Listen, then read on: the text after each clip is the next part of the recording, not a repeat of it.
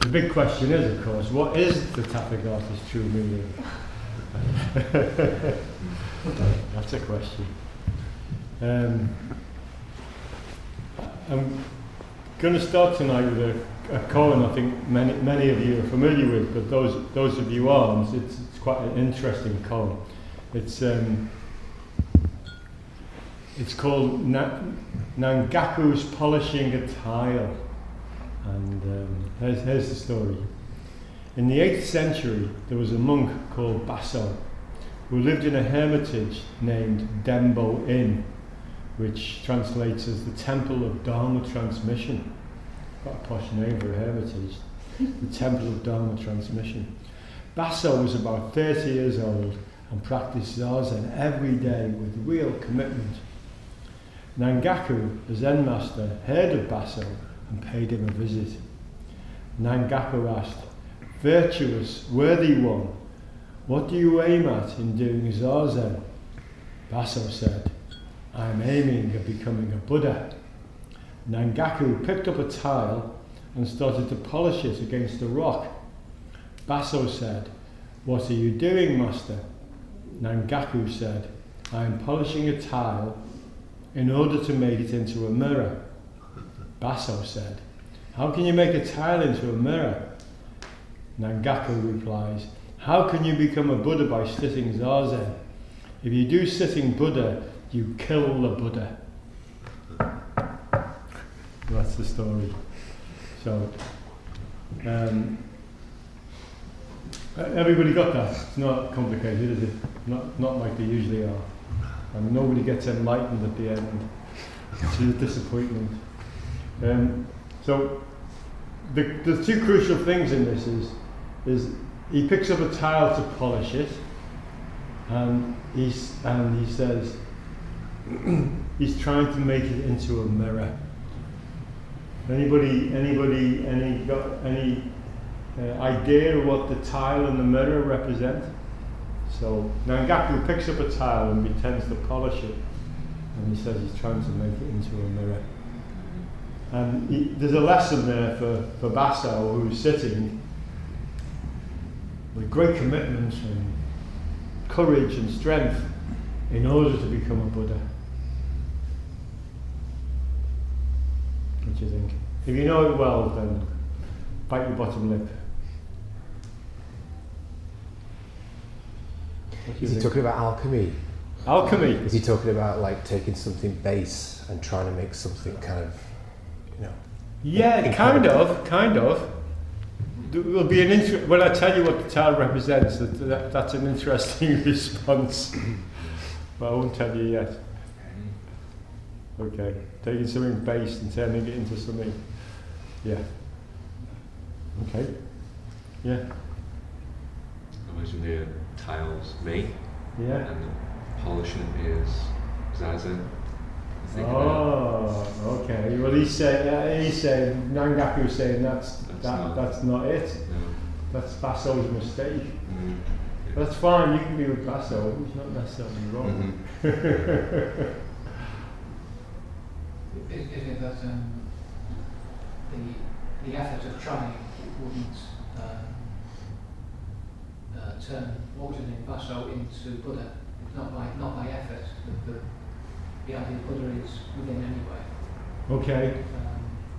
And in the sense that you can't turn time into a mirror, you can't by effort turn a person into a Buddha.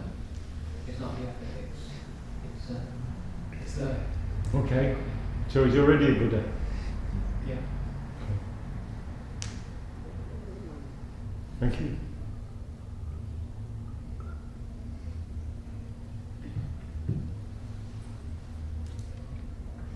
This koan, by the way, is only interesting to me anyway when I move on to what I understand by its real point. But it does have a kind of traditional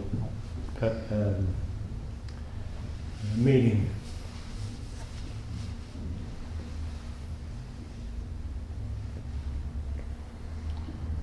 Well, tiles are on roofs, aren't they, or on patios, and they're not permanent, are they, tiles? They fall off roofs, they wear out, you fall over them. Well, tile isn't permanent, is that right? No? Yeah? Okay. Well, the tile traditionally represents impermanence, or it represents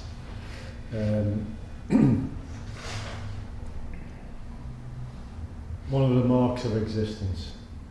It represents what you intrinsically are, i.e. impermanent, and everything else is impermanent. And the mirror represents wisdom.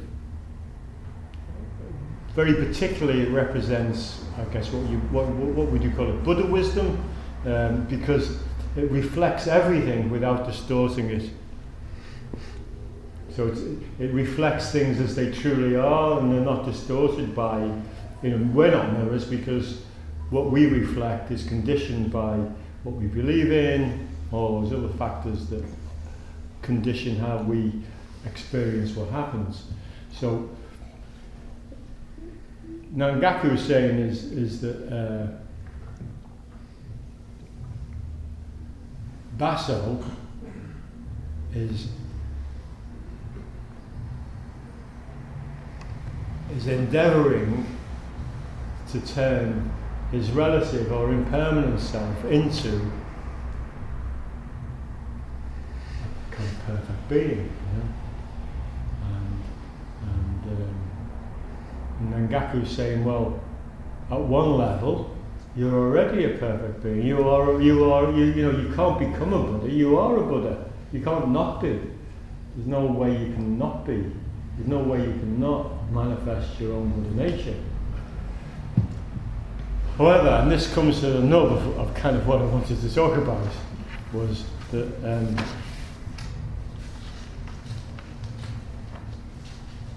if you imagined that you were manifesting your Buddha nature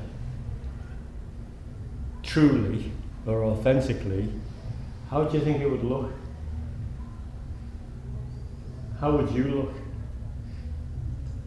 How would you be? Would you have special qualities, or would you be happy? Would you be free of problems? How would it be if you were able to really not really, or what is your vision of what your manifested Buddha nature would be like? I mean, this is why you're sitting, I guess, isn't it? I mean, just as Baso was sitting, I imagine this is why you come to practice, because you have some vision of who you might become.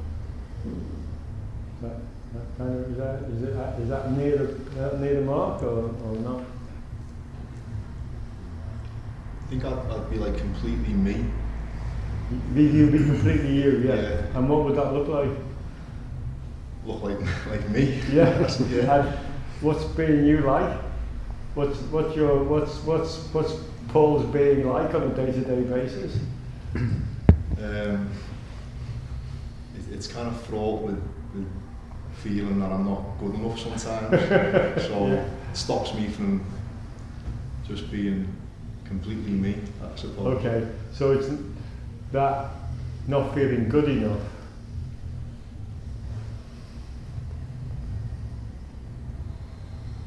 Your vision or your hope is that would disappear. Yeah, and then I'd be able to be more genuine. And you would feel good enough. Maybe not, but who would you feel good enough to? Sorry, Paul, I'm not. You just. It could be anybody. It's just interesting. Thank you for speaking. But maybe it wouldn't matter so much. It wouldn't matter so much, yeah. To you or to other people? To me. To you. And what about other people? Do you think they'd notice? Yeah, I think they would. They would. Yeah.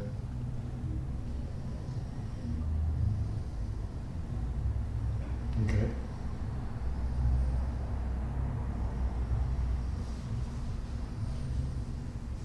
Does anybody else have a vision that like basso, if they practice, there will be this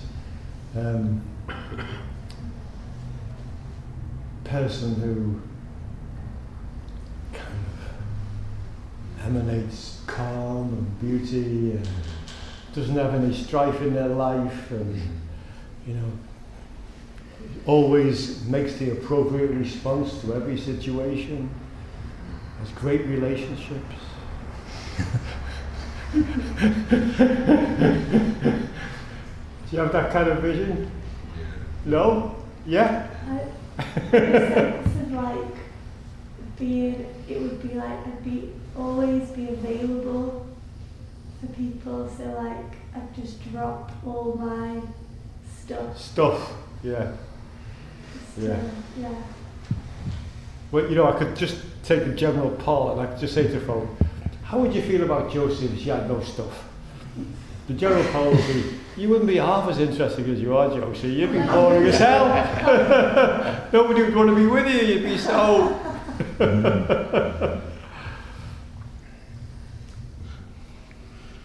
This isn't to do with the comb, but I've just pulled this out. I don't know who wrote it. Apologies to whoever wrote it. That's just something I pulled out. It's kind of imagining your ideal self. You can spend the rest of your days attempting to become some imagined perfect person, but I recommend, just as Nangaku recommended to Basso, I recommend you don't waste your life striving to become some unattainable version of yourself. You'll never reach the place of perfection, and that's perfectly all right. The path to perfection will only lead you to exhaustion and disappointment. Meanwhile, your actual life will be passing you by. The more peaceful and practical approach is to simply be yourself and accept that this being human is messy. And learn to be okay with getting your hands dirty. There's no actual happiness to be found in always trying to be someone else at some future time, because the fact is, you'll never quite get there. Why not instead show up fully right here, right now? Allow yourself to let go of the idea that who you are already isn't enough. And realize this deep acceptance is the path to real freedom. That is really hard, isn't it? I mean, deep acceptance of who you are. That's tough. And it changes. I mean, you could, I don't want to put you off. I always feel like when I give a talk, I'm kind of thinking there'll be nobody coming next week. Well,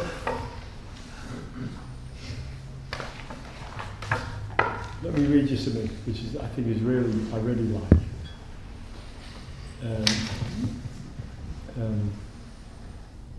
Okamura, who Andy and Sarah are going to see. Okamura is one of the best Zen teachers in my book. Really good guy and a good man. His teacher was Uchiyama Roshi, who ran a very hard-line Japanese Zen monastery. And this is what Uchiyama Roshi once said in the Dharma talk. In the middle of a solemn service, I am extremely self-conscious and so confused I make a big mess of it. Afterwards I feel shame and remorse, but since my childhood I've been so sensitive that in self-defense I ended up settling myself in the stability of whatever happens, I am me. Shy is shy, careless is careless. There is nothing to do about it.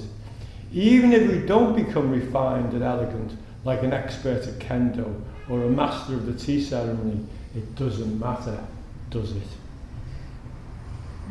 This is from a guy who's done a lot of practice, and he's just fronting up to the fact that he fucks up. And he gets embarrassed and shy about it, but finally, does it matter? Who does it matter most to when that happens? My ego. Pardon? My ego. Yeah, you, me, whoever, yourself, yeah. Most other people don't mind. In fact, they're probably quite grateful because it makes them feel better. Less inadequate. So all I'm saying to you, the whole point of this, of Basel and polishing the tile and becoming a mirror, it's a wonderful incentive to practice, and there's absolutely no reason not to strive. But that striving has got to be in parallel with an acceptance and what's the right word? Not just acceptance, but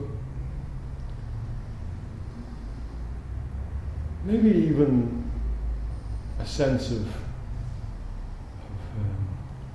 humanity about yourself, forgive you about who you are and how you function, how that is.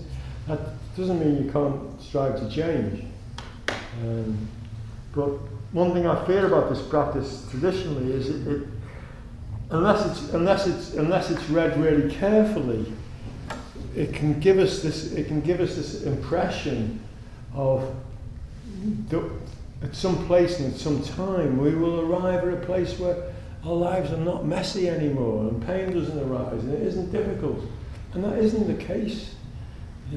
Maybe it could be perhaps for some folk, but I haven't met them. Have you met them? Yeah, well, yeah. If they're dead. Pardon? If they're dead. Oh, the dead. it comes completely out of the mouth of this is out of Dogen. I pull this out as well to add to my case. Dogen, was the top man, as it were. Dogen says that despite our practice, we nevertheless continue to have feelings about things that happen in the world, and these feelings continue to have a love and hate quality. This point is enormously important. Buddhism is often presented as if once one has arrived, all problems are solved, and it carries a tacit implication that all emotions cease or remain upon a happy plane, or on a level happy plane. Dogen says not so. So we continue to practice and we continue to do our best, and we hopefully, and it's really hard, I can say that personally, it's absolutely for me too, is how do we, we forgive ourselves, and how do we carry on when we feel inadequate, when we feel things are too messy.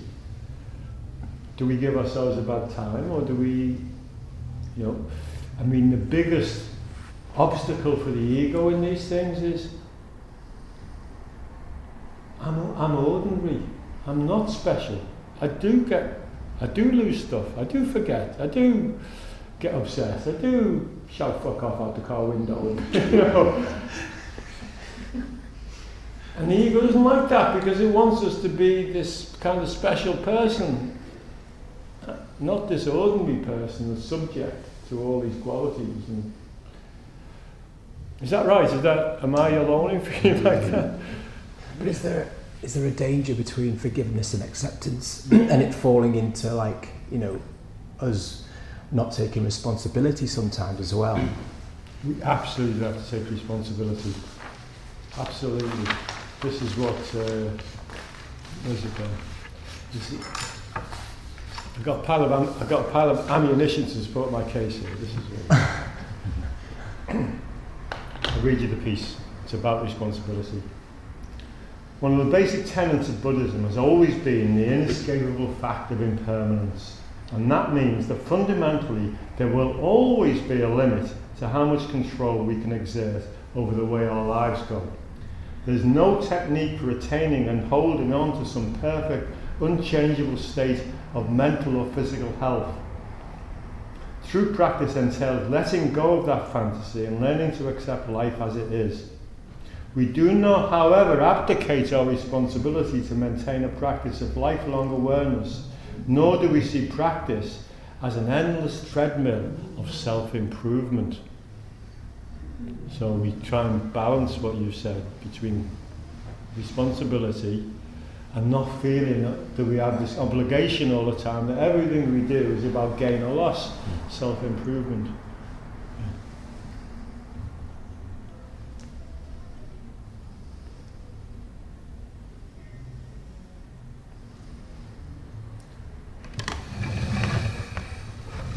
What do you think?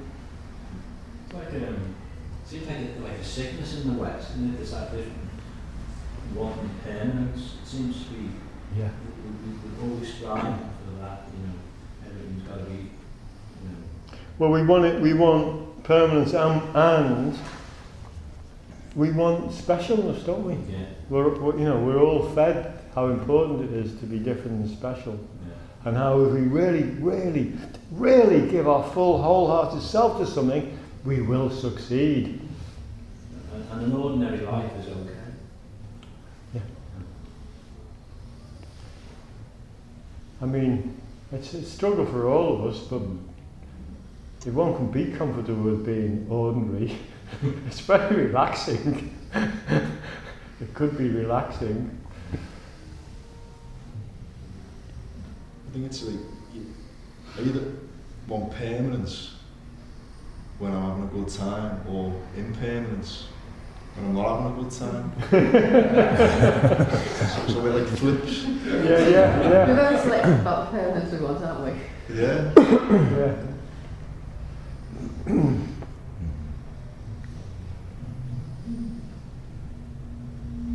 It's a good code. I mean, its basic message is you're okay.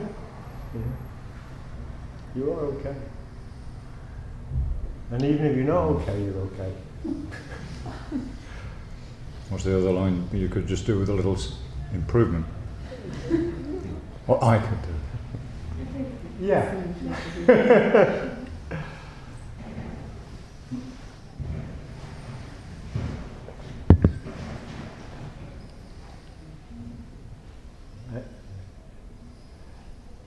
It's wonderful the way it hits 9 o'clock. Does anybody have anything they want to add? Maurice, you've been quiet tonight. You've been left in hearing aid. No, it's a pleasure to listen. Okay. It's better to listen than to speak. Thanks, Maurice.